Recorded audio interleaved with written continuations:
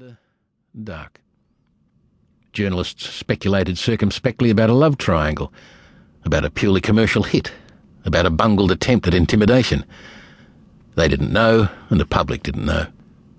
Only the cops and lawyers knew anything solid, and I was about to join their exalted company. I had to admit that I was intrigued. Summons serving, bodyguarding and money minding are all very well and pay the bills, but there's bugger all about them that's investigative. And it was primarily my snoopiness that had got me into the business in the first place. My ex-wife said that I had no respect for people's privacy, and I'm afraid she was right. My bookshelves gave me away.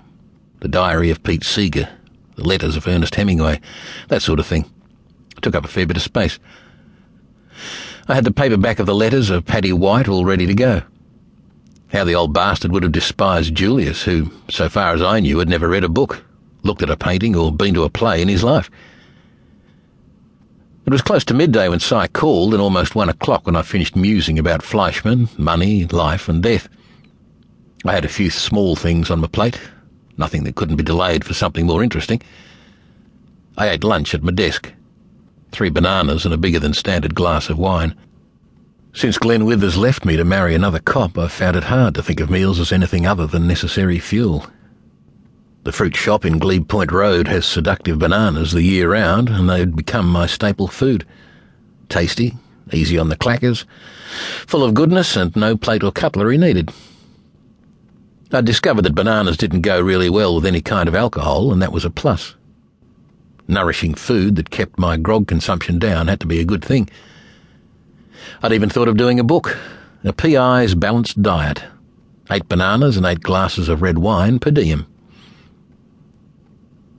I wandered down William Street and took in a little slice of Hyde Park on my way to Si's office in Martin Place. People occupy the park in numbers unless it's pissing down rain. This December day was fine, a bit muggy. Shirt sleeves and drilled trousers, weather for me. No jacket.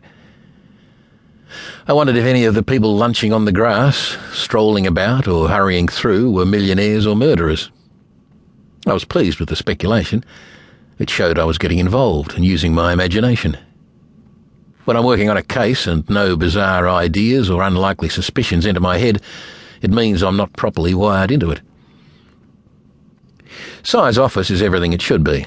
Well appointed, but not opulent, suggesting competence rather than ostentation, effective service rather than massive fees, but with those professional touches that showed you why you needed him, probably more than he needed you.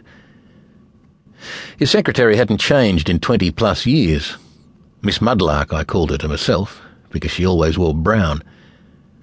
She was a tall, rather angularly built woman, wearing a beige blouse and loose dark brown pants.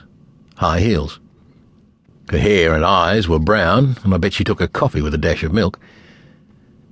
Her name was Janine.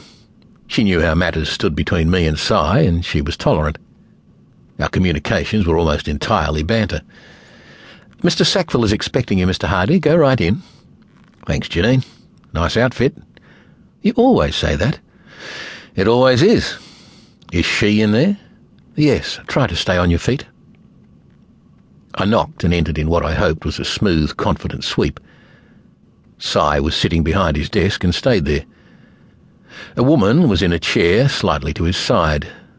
Not exactly where you'd expect a lawyer's client to be, but not in his lap either. She stayed seated too. That had me at 6 foot and half an inch, the tallest thing in the room, but a long way from the most powerful. Si checked his watch, a reflex action. I'd done the same a few minutes earlier and ensured that I was on time. "Cliff Hardy, Mrs. Fleischmann," Si said. "Claudia, this is the man I spoke to you about." She turned her head slightly to look up at me, and I suddenly understood what Janine the Mudlark meant. This was a woman to melt your bones. She was nothing like beautiful, and much, much more than that. Her dark hair was frizzy and her nose was big, like her mouth. Her eyes had a strange slant and she was slightly buck-toothed. The effect was devastating and utterly unlike the newspaper photographs. Better. She said my name and I muttered hers out of a dry throat. Si pointed to a chair that more or less put his desk between me and Mrs. Fleischmann.